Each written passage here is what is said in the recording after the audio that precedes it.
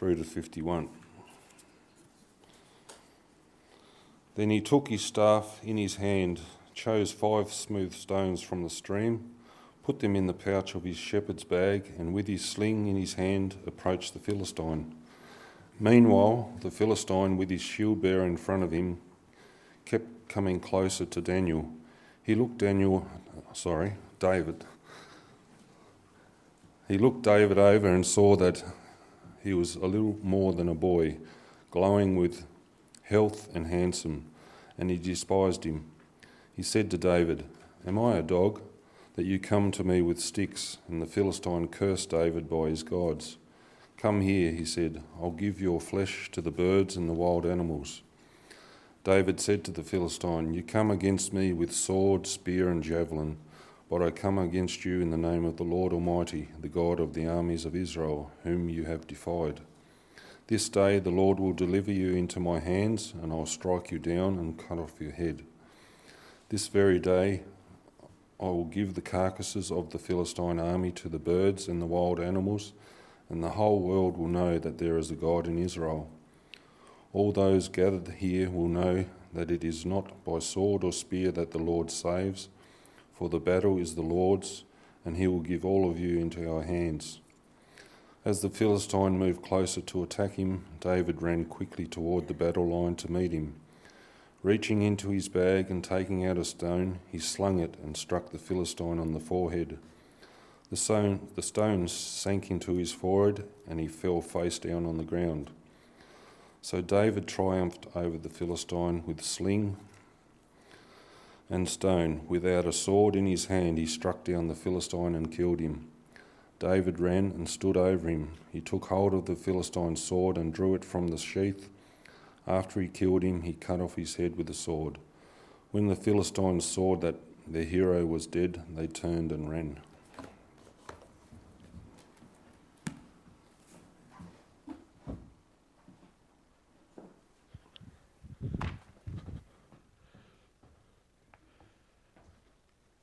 Cool. Thanks for that, Peter. Just get myself sorted out here. All right. So, good morning, Pathway. My name is Ryan, and yep, I'm the birthday boy. Thanks, Etienne, wherever you are. It's hard to spot. Where is he? Oh, yeah, hiding. It's his birthday next week, so look out. Look out is what I can say. Yes, as I said, my name's Ryan, and for the next 15 or 20 minutes, we're going to unpack this very, very well-known story. If you're thinking, it's David and Goliath, what is there to unpack? It's perhaps the most often told story in the whole Bible. I heard about this in Sunday school all the time. Or maybe you've heard this story before, and it's just a story of God helping David to overcome the impossible, that God was with David, and that he helped him to defeat Goliath. So David trusted God enough to go headfirst into battle against a giant. It's all about faith in God and overcoming trouble in our life. What if I told you that these thoughts were wrong? Well, maybe not entirely wrong, but what I just described is often what is thought of in regards to David and Goliath. And it's definitely not the entire story. So what if I told you that there was more to this story than what you learnt in Sunday school? Are some ears pricking up? I sure hope so. So that's the intent of this next 3-week series that we're doing here at Pathway. I want to tackle perhaps the 3 most often told Bible stories in Sunday schools. So the first one being David and Goliath. And next week, we've got Jonah and the whale, followed by Daniel and the lion's den. Now, I suspect most of us are pretty familiar with these stories, and most of us have these little images of these cute little kids' Bibles, yeah? With a nice little happy people with beards that go through all these things in the kids' Bible, and it's all lovely and fun. But what if I told you there was so much more to these stories than what most of these kids' Bibles tell us? So that's the purpose of this series, to dig deeper beyond the familiar and see what else lies beneath these well-known stories. So this morning is the first of a series that we're going to cover over the next 3 Sundays. But before we do, let's pray. Lord, your word is jam-packed with significance and is still so relevant. Despite its age, it still packs a punch today. Even if we've heard the same story 100 times, there is still more truth to be gleaned from it and be reminded of. Help us today to see this story afresh, to see what you want us to see, to hear what you want us to hear. Speak to us as we dig into this infamous story today. In Jesus' name, amen. So often when I read a story like this, I put myself somewhere in the story. I wonder, which character represents me? Who am I most similar to? Who can I relate to? I think we all do it to some extent. Now, The Simpsons is a very, very well-known and very successful TV series. You know what's attributed to its success? Each main character has a distinct personality type that almost anyone can identify with just at least one of The Simpsons. It gives it a personal level of connection. And it was a very, very clever tactic that made The Simpsons successful over many, many years. So let's do that today. We're not going to watch The Simpsons, but let's think about the personalities in the story. Let's try and figure out where we fit in today's story. To do that, I want to ask a question. Who represents who in this story? Now, what do I mean by that? Maybe asking a similar question in a different way helps. Whose shoes do you put yourself in when you read this story? There are a few different shoes in today's story, and we can pretty quickly see that Goliath is the bad guy, right? It doesn't take much imagining to see that Goliath represents the bad guys, or the evil in general here in this story. So I suspect we don't assume we fit in his shoes. That and they'd be enormous. There are also the shoes of the Israelite soldiers. Maybe the Israelite soldiers' shoes fit us best. The people in the background who are terrified and are just useless, just sitting there doing nothing. We might, however, think that we fit nicely into David's shoes. The guy who trusted God and did the impossible. Now, I suspect most of us are thinking that we're wearing David's shoes in this story. If you're anything like me, it is super easy to be led to think like this. That David, if we trust God and in full faith step out, we can overcome the insurmountable odds, even the impossible. We can face our giants with God on our side. We can do anything that he wants us to. While this isn't untrue, I think there is much more to that than in today's story. So let's start with a little bit of background work.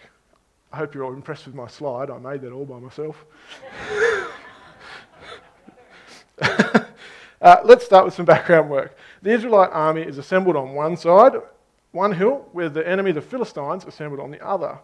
So the Israelites, they're God's chosen nation. And he has grown them and led them and blessed them over many, many generations. So the whole of the Old Testament actually tells this story in great detail. God's chosen nation, grown and led by God to begin his kingdom here on earth. That's the Israelites. Now the Philistines, they were the enemy. There's another powerful nation. They wanted more power, they wanted more land, they wanted more wealth, and they wanted more influence. That's why we see what we see today. The Philistines instigated this battle. They started it. So word had made it to Israel that the Philistine army were on the move and intended to fight. So the Israelite army got up, they dusted off their swords and went out to meet them. Now they actually met in a pretty good spot, actually, as both sides were protected if they stayed on the hill. On top of each of the hills, they were relatively safe from one another, hence the 40-day standoff. That's a long time. Neither of the armies wanted to make the first move. If they did, it would make them incredibly vulnerable. So it would appear that they came to some sort of agreement. I'm not sure how they did this, maybe they just yelled across the valley, I don't know. So this agreement was, it was to be a 1-versus-1 battle. This is a good way to avoid mass death and slaughter and lots of unnecessary death and bloodshed. It's a good way to avoid that. One person from each army would come together and they would fight to the death. Now whoever lost it for the entire army. And the losing army would lay down their weapons and surrender. Whoever won, they would win it for the entire army. Not only that, for their entire nation. Now, the only problem is that the candidate from the Philistines is literally a giant. He's huge. Now, there's a little bit of debate on his height exactly, as different manuscripts and ancient writings say different things. But generally, Goliath is said to be at least 2.5 metres tall. Now, for some perspective, I'm 1.9 metres tall, so we're talking like here, 600 mil taller than me. If you still don't quite understand that, think of your lounge room ceiling. You walk in, standard ceiling height in the house is 2.4. He would have to stand in your lounge room like this. He's a big guy, and that's the minimum measurement. There's measurements that say he's much taller. So he's a big, big dude. And now, if you have your Bible handy, you can look just a little earlier on in chapter 17. It talks about the weight of his armour and his spearhead. So his armour weighed 60 kilos. You think, that's pretty heavy. I looked on weightandthings.com, and it says that a drum kit like this is 60 kilos. Could you imagine having that hanging off your chest? And then his spearhead, so just the head, not the spear, just the head, the pointy bit, 7 kilos. You think, 7, it's a few bottles of milk. But think about a bowling ball, the bowling alley. The heaviest regulation bowling ball is 7 kilos, or just under 7 kilos. Could you imagine hurling a bowling ball like from here to there? I don't think so. So I think you get the point. This guy is huge, and he's super strong, and he's very, very intimidating. So that's Goliath. He's our Philistine champion. Guess who Israel's champion is? He looks after sheep. And he's young. Some actually estimate, most people estimate that he's actually around the age of 15 here. And what was his weapon of choice? It was a string with a pouch in it to throw small rocks. Sounds formidable, right? So that's some of the background on the people involved, who the champions were, and why they were there. The scene is set. Let's get into it. So how on earth did David end up here as the champion?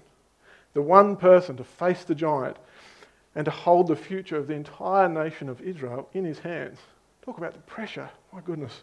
So when digging into this passage like we are today, it's helpful to look at what happens before and after the story in question. So in chapter 15, we see Saul, who is the current king of Israel.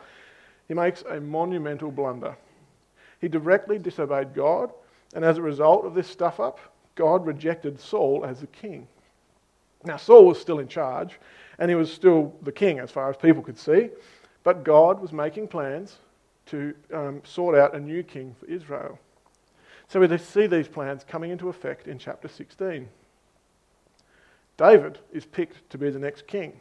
However, he's not the obvious choice. We see in the story that David's father, his name is Jesse, shows his sons to God's prophet Samuel. So Samuel was responsible for anointing the next king. Anyway, Jesse shows him his sons. Samuel relies on God and hears God speak to him as each man passes by. All of Jesse's sons pass by Samuel, and none of them are picked as king. Samuel's like, God very clearly told me that someone from your family is going to be king, Jesse. And each of your boys has presented himself to me, and God has said no to each one. Are you not telling me something? Is there any other boys in your family? And Jesse's like, well, yeah, there's this other guy, but he can't possibly be the next king. He's out there, he's so young, he's just looking after the sheep. Samuel goes, we have to do this. So Samuel says, I want David. So David comes in, David is brought forward, and God selects him as the next king. No one expected that David would ever be chosen to be the next king. Not even his own father. Hence why he wasn't even there when his brothers were being presented to Samuel to be the next king. He was out looking after sheep. So as the average onlooker or observer, David is unexpectedly anointed as both the next king of Israel and then a little bit later on, the champion to face Goliath. There was no way that anyone thought a teenage shepherd boy would be anointed as the next king. Nor would he be the guy to stand up against Goliath to save the entire nation of Israel. I mean, the only reason David was even at the battlefield in the first place was to deliver some bread, grain and cheese. He was not even part of the army. He was not an experienced soldier, and he was not expected to take on the giant Goliath and win. So with a little bit of background on David, ask yourself, do David's shoes fit us, do you think? Is God using unexpected people to do the impossible through full faith and trust in him? Well, yeah, maybe, but it's not the entire picture. So let's park David there for now and move on to the next pair of shoes. Let's look briefly at the Israelite army. We'll just try on their shoes to see if they fit us. They're standing back, powerless to do anything. Powerless to do anything against Goliath. They are terrified. They are helpless. They are hopeless. They're unable to advance forward or even retreat, as either option would most certainly be met with death. They are facing a powerful army with a seemingly undefeatable champion, Goliath. So before Goliath fell, they had nowhere to go. Before Goliath fell, there was no hope. Before Goliath fell, there was no victory. They were completely hopeless and powerless to do anything. Did the Israelite army help defeat Goliath? Nope. We didn't read it this morning, but look at verse 11 with me. It says, that this is Israelite soldiers, it says they were dismayed, that they had lost all courage and they were paralysed with fear, unable to do anything useful. How do you think the soldiers felt when they saw that their fate rested in the teenage shepherd boy? I doubt they were very happy about that. But I suspect they wanted someone huge, someone powerful, someone strong to come forward in order to defeat the giant. No one expected that person to be David. Does it sound like us? Do the shoes of the Israelite army really fit us? You might all think this seems a little abstract or a bit depressing or hopeless, but don't kick those shoes off just yet. Hang in there, and I'm about to piece it all together. What if I told you that the shoes you and I fit are in fact not David's, but those of the Israelite soldiers? You know, the soldiers who are terrified and trembling in fear, hiding in the background, unable to do anything useful. They're unable to help do anything against the Philistines. What if they represented you and me? What if this story is different to what you learned in Sunday school? That changes the way we think, doesn't it? Allow me to explain. So who does Goliath represent in this story? Or who wears his shoes? Pretty quickly we can see he represents the evil or bad things, right? Who's the Israelite army represent? Well, I'd argue that it's us wearing their shoes. Who then is David representative of? Who is in his shoes in today's story? Now, at the risk of sounding like an inattentive kid in Sunday school who's just been put on the spot with a question, the answer is Jesus. Now, this may or may not be a major plot twist for you. Perhaps you knew this already, perhaps you didn't. Whatever the case, it is good to appreciate the similarities between David's defeat of Goliath and Jesus' defeat of sin on the cross. What did we chat about earlier on? Was David the likely choice to become the king? Was he the likely choice to become the champion that defeats the Goliath? No, he wasn't. Was Jesus the likely candidate to defeat Satan, sin and evil? No. Jesus was a boy, born, for all the people knew, out of wedlock in a scummy old town called Bethlehem. And not only that, he was laid in a grassy thing that cows and stuff ate out of. Even their occupations are ordinary. What's David? He's a shepherd. What was Jesus? Well, it doesn't actually say, but most likely Jesus was a carpenter. Neither profession really screams champion, does it?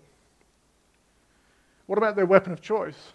In verse 47, David says, "It is not by sword or spear that the Lord saves. For the battle is the Lord's." What did David use? A sling. What did God choose for his weapon? The cross. Both the sling and the cross are unassuming. Both appear seemingly useless against the enemy. Yet, in God's sovereignty and power, the sling and the cross were used to incredible effect. So there are so many parallels to be drawn between David and Jesus. Here are a few more that I found on a commentary that I read. Listen along. Both David and Jesus represented their people. Whatever happened to the representative also happened to God's people. Both David and Jesus fought the battle on ground that rightfully belonged to God's people, ground that they had lost. Both David and Jesus were sent to the battleground by their Father. Both David and Jesus were scorned and rejected by their brethren. Both David and Jesus fought the battle without concern with human strategies or conventional wisdom. Both David and Jesus fought a battle where victory was assured even before the battle started.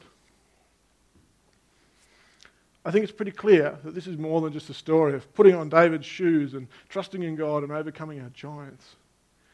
Just as David won the battle for the nation of Israel, Jesus won it for us. The giant in our life is already dead. Jesus won that fight for us more than 2,000 years ago. On the cross, Jesus took our place. He confronted sin and evil. He was the champion who would win it for his people. Like the Israelite soldiers, we were powerless to do anything useful. We had no chance, no way of defeating sin. The only way for this big bad giant called sin could be beaten was by Jesus. Jesus died on that cross and rose again to kick Satan's butt. While Jesus did defeat him, that doesn't mean the world is no longer evil or has no evil in it. It sure does. Sin and bad stuff still happens and has a real effect on our lives today. Wars, poverty, corruption, death, pain and suffering, it's all real and part of our lives every day in some shape or form. There is that saying about winning the battle but losing the war, meaning that the battle or the minor conflict has been won, but the war or the bigger picture has been lost. Well, Jesus won the battle, but he also won the war. It's just that the war isn't over yet. Victory is won. Jesus has defeated Satan. The war is over. But the war is done. It's just not over yet. Do we live life as if the war is won and the enemy is defeated? You know, celebrating like those victorious soldiers and excited to be going home soon? This story is actually about overcoming giants. It's just not us that does it. It's Jesus. What are your giants that you face personally? Maybe it's that bad habit you've developed. Maybe a longing for your friend or family member to turn to God.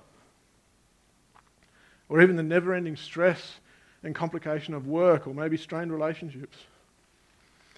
There are a lot of giants that we face on earth. What about thinking globally? Wars, poverty, human trafficking, corruption. There are a lot of big bad giants out there. Do we have the faith in Jesus to overcome our giants, whatever they might be? Do we really believe that Jesus conquered it all?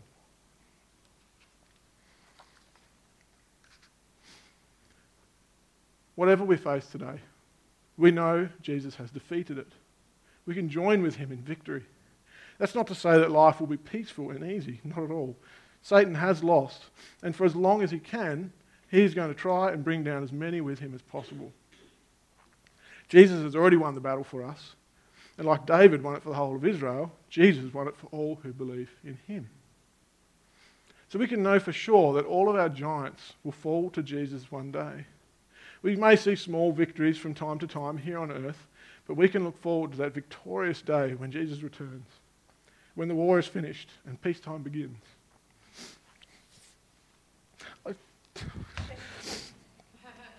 When we, the army, victorious through Jesus, are brought home. I was so sure I wasn't going to fall to pieces. What a day that will be.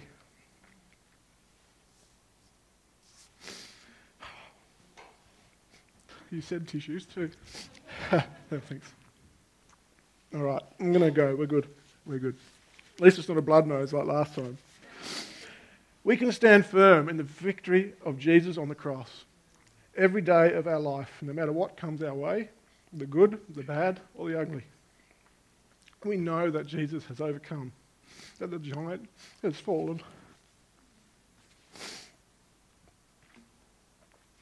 Jesus won the battle for us. Jesus won the war for us. It's just that the war is not over yet. Hang tight and remember that the giant has fallen. Now, the giant is not called Goliath. That giant is called sin. Jesus defeated it for me. He defeated it for you. So John 16, should be up there, sorry. John 16:33, Jesus says this, "In this world you will have trouble, but take heart, I have overcome the world." Let's pray.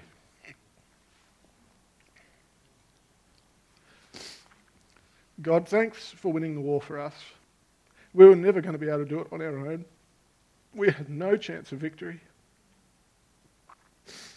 The giant called sin was way too big for us to face. Thanks that we don't need to. Thanks that you conquered sin for us. Unassuming and unexpectedly, you conquered what we couldn't. Help us to live life victoriously. When bad stuff comes our way, help us to remember that you have beaten it. We might not experience the joy of freedom in this life, but we most certainly will when we enter eternity with you. God, we are just so thankful for your immense love for us, that you would do this for us. In Jesus' name, amen.